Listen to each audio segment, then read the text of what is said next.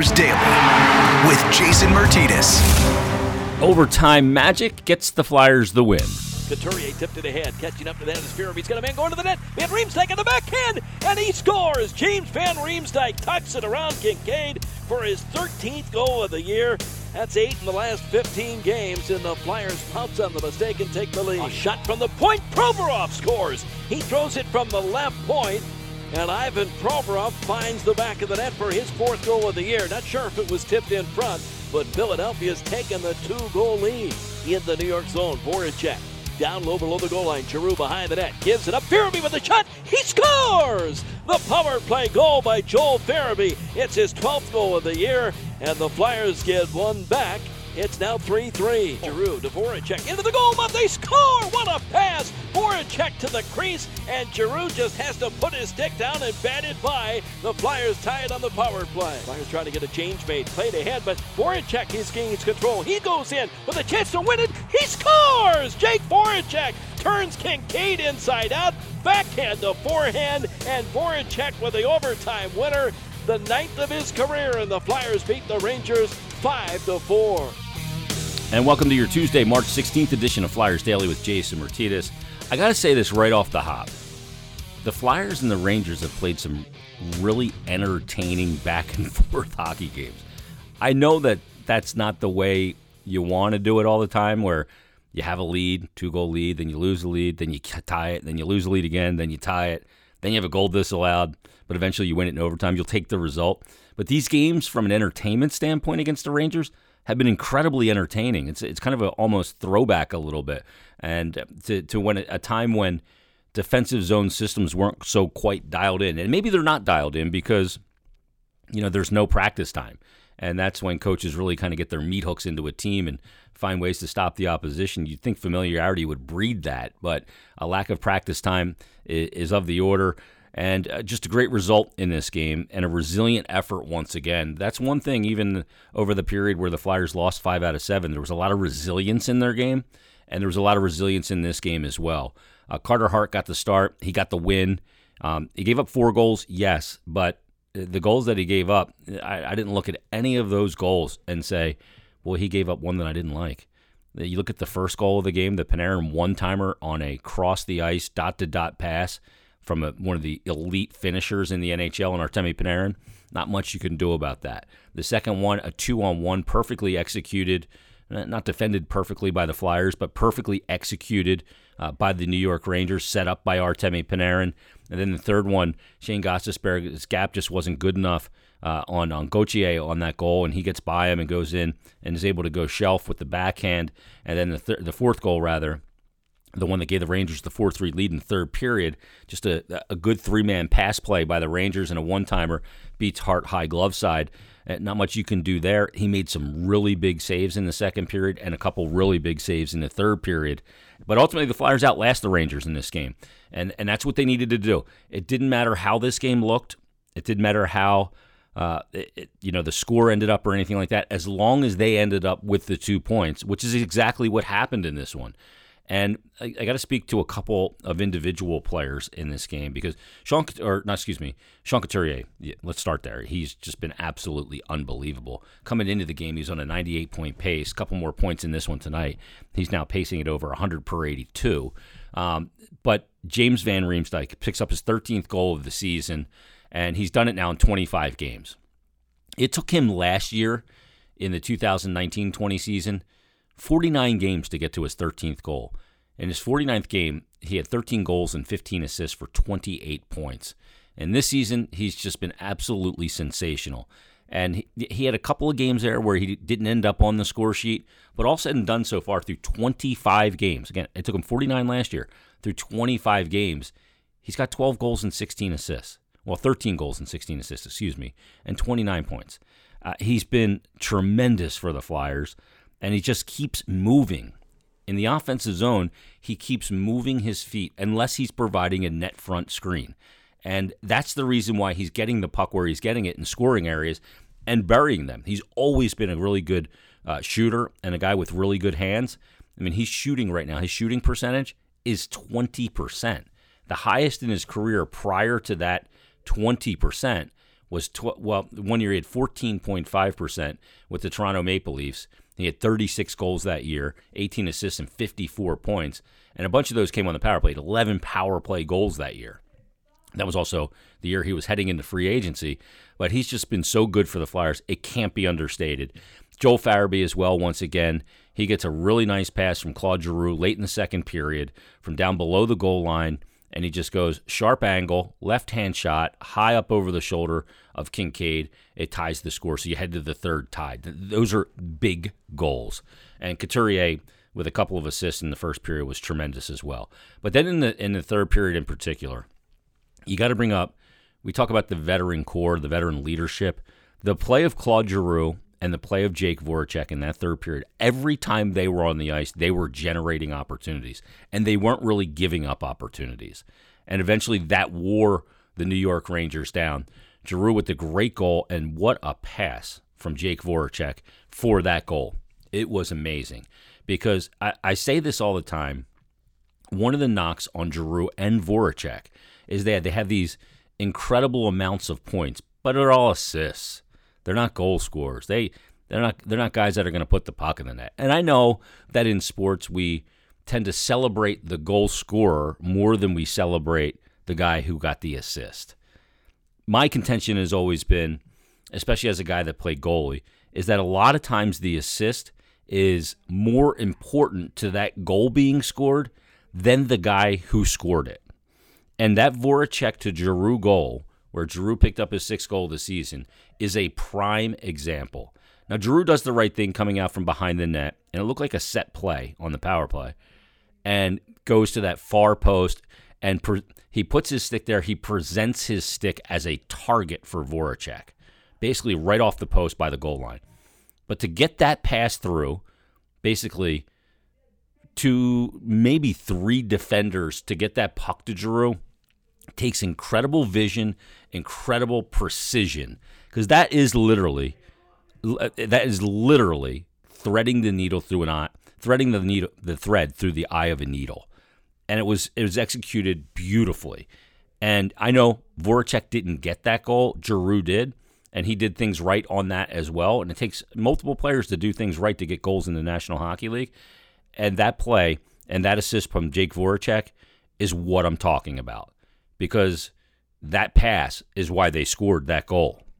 It really is. And that's why you can look at assists, and some people will look at them and say, yeah, it's just an assist. It's not as important as a goal. No, the assist was more important than the goal, because had he not been able to thread that needle to a player that was in the right spot in Giroux, it doesn't happen. I just want to make that point, because I thought the play of Giroux and Voracek in that third period, they took over the game. They willed the Flyers to a win. And that's what you need, your veteran players that get paid the big bucks, and they're there to score, and they're there to get the job done, and they did. Coupled with the fact that Voracek reads the play as Kincaid tries to stretch the ice, the Ranger goaltender, after he already stopped 2 breakaways in the game, by the way, on Scott Laughton, and I forget who the second one was on. It was on Jake Voracek, I believe. And he stops those 2 breakaways. But then in the overtime, Voracek reads the play. Kincaid doesn't get nearly enough on that stretch pass up the ice, up the right side. So Voracek jumps it. Then he goes in, and he absolutely undresses Keith Kincaid for the game-winning goal. Flyers win the game 5-4. Good performance. The second period was not good. No. The Rangers got 3 goals. Flyers got 1. And there were some defensive breakdowns there, absolutely, and things that you don't want to see happen. But these two teams play a really wide-open style. At one point during the game, I even tweeted it out. To quote Doc Emmerich, fire wagon-style hockey. It was going bang-bang at both ends, up and down the ice. That's entertaining hockey for a lot of people. People like that fire wagon hockey, and that's what it was. And ultimately, the fire wagon ends up pulling into the station for the Flyers, and they get the 5-4 win. So, entertaining hockey game. These two teams will be back at it coming up on Wednesday. They'll take on the Rangers at the Wells Fargo Center Wednesday evening. We'll see how Alain Vigneault decides to parse out his goalie minutes in that game, because you have the back-to-back with the Rangers on Thursday or on Wednesday, and then the Islanders on Thursday, Saturday, and then next Monday. The first 2 Islander games will be on the road, and then the game Monday will be back at the Wells Fargo Center. So of the 5 games in the next calendar week against New York teams, they get off to a great start. It's a great way to start a week of hockey, and they take the 2 points. Now the focus becomes on Wednesday evening's game at Madison Square Garden against the Rangers once again. We'll see if it's Carter Hart. He's got good numbers against the Rangers, played good in the game. Maybe an opportunity to get him back in there coming up on Wednesday evening. If not, I'm sure with the back-to-back, he'll play Thursday if he doesn't go Wednesday. So we'll see how that plays out as well. One of the guys returning to the lineup for the Flyers was forward Michael Raffl. Important player. Doesn't score a tremendous amount for the Flyers, but he's a guy that can give you quality minutes in all roles offensively. He can play on any line from the top line to the fourth line. Better suited to play in a bottom 6 situation. But he's a guy that can play right wing, left wing, and where he played tonight at center. Coming off that hand injury, I had a chance to catch up with Michael Raffl after the game, and here's that conversation. Joining us right now on Flyers Daily, he's back in the lineup, and I call him the Austrian utility knife. It's Michael Raffl. How you doing, Raff? Not too bad. Thank you very much. How did it feel to get back in? I know it's hard when the team's struggling and you're not playing. It's a difficult situation when you feel like you can't help. Well, obviously it's nice to come back. I don't think I had my best game tonight, so it's lots of work ahead for me and for the whole team. You're playing in the middle and you're dealing with the hand injury. It's not 100%. I know you said before the game today that it comes down to managing the pain and dealing with face-offs. Is that something that puts a little added stress on that for you? I think he managed it well. He didn't send me out for too many face-offs, so it was all right. I think I only took 2, so that was not the issue. Is the issue with the hand kind of the strength of it and just having that same dexterity and usage that you would normally have? Well, it's been a struggle. At least I'm able to tie my skates by myself now. That's a big upgrade from 2-3 days ago. So what were you doing? Having your dad come in and tie the skates like back in Squirt? Oh, Harry, equipment manager, took care of it. He was really good at it. Oh yeah, you get him real good and tight, just like you like them. Yeah, no, it was perfect. Yeah. Raf, you're such an important player for this team. It was brought up on the broadcast. You're a guy that can play literally on any line and any position. You can play the right side, the left side, the middle as you played tonight. You kill penalties. You do it all for this team. Getting you back in the lineup, I know you felt like it maybe wasn't your best game, but the importance that you bring and the balance that you bring is so important. And when you guys are playing this many games, having to be able to that balance and being able to roll lines is of paramount importance, isn't it? Oh, well, you have to stretch it out over 4 lines, and I think we're struggling especially on the fourth line right now. So we got to find a way to stabilize that. And I was hoping I could bring that in tonight, but obviously it didn't go our way. So as I said, there's lots of work ahead of us, but it's obviously nice to come out of here with 2 points. Sometimes it just comes down to finding ways to win hockey games, and I think that was a greasy one tonight, but we take it with a hand kiss. Raf, one of the other things you bring to the table is you really know how to keep the team light at the right times. And, when you guys score that, what looked like the go-ahead goal there on the Hayes goal, and then it's overturned for the offsides, what's kind of the feeling on the bench at that point for you guys? You can't sag because you still got a hockey game that's still be determined. Yeah, and we were still on the power play, so it was obviously it's not the way you want it to go, but it is what it is. It was offside, so back in the day they wouldn't have a chance to review that. So it is what it is. You just got to keep going. I think we were getting better and better in the third. So it was as I said, a huge win for us and nice to get 2 points here. Talk about in the third period, because your leadership group with Claude Giroux and Jake Voracek, they played like they had their hair on fire and they were going to do everything they could to will you guys to the victory. And it worked out. And both of those players were instrumental in that third period and what you guys accomplished. They're still great players, and if the game is on the line, you look up to those guys, and if they play like they did tonight, we have a hell of a hockey team. Is it frustrating when you go out as a player? Because you have 7 points in 21 games. You've been pacing it per 82. It would be your highest since you had 31 points back in the 2015 season, 16 season. Is it frustrating when you get knocked out in this short season? Because when you miss time in a short season with this condensed schedule, you miss more games. It's never easy to sit out point-wise. It's nice to get points. I would be lying if I say it's not like that, but it's not my role here. Let's put it that way. You're really close and good friends with Scott Laughton. He had that breakaway. He's usually really good on breakaways. Did you break his stones a little bit on that? No, not yet. Not yet. Thanks That's for coming? bringing it up, though. No, for sure. It's got to be coming. Yeah, no doubt about that. The feeling in the room, going back to New York again on Wednesday to play the Rangers once again. Then you guys are going to see the Islanders twice. This is a really pivotal spot in the schedule for you guys right now, isn't it? Every game is like that. Every team is going through it right now. As I said, huge win tonight, so we got to get on a roll here to make the playoffs. Every game is huge, and the Islanders are right hot, but you can't look too far ahead. Another game in 2 days, we try to steal another 2 points. Last thing for you, does it feel like that as a player, that you guys are already in this playoff push now? You're not even at the midway point. You'll get to that in a couple of games at the 28-game mark for the 56-game season. But does it feel like you're in this, hey, every shift matters right now because we're playing only the teams in our division for the top 4 spots. They're 4-point games. And is it feeling like that kind of from a mental standpoint, game in and game out?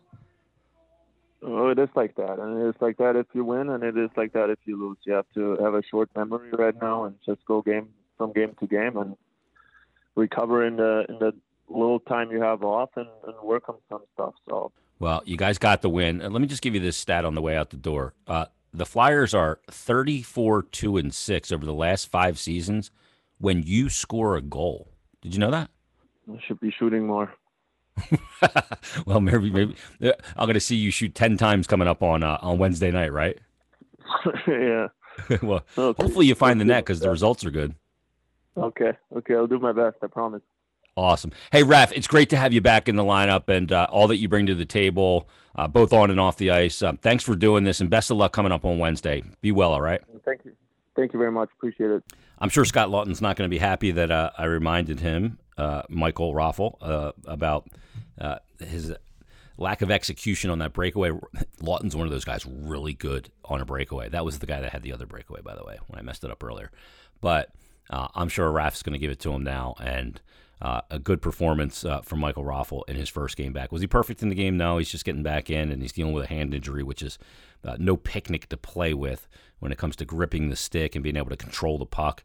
But again, he provides so much for this Flyers team, both on and off the ice. He's a guy that will keep it extremely light, take the edge off players, funny guy, and really a good glue guy for this team. And good to have him back in the lineup and back healthy. So he'll be back presumably on Wednesday, and we'll see if Alain Vigneault opts to make any changes. Maybe Nate Prosser comes out of the lineup and Robert Haig or Eric Gustafson comes back in. All said and done, though, it's a Flyers win. It's 2 points in the standings, and that's what matters most.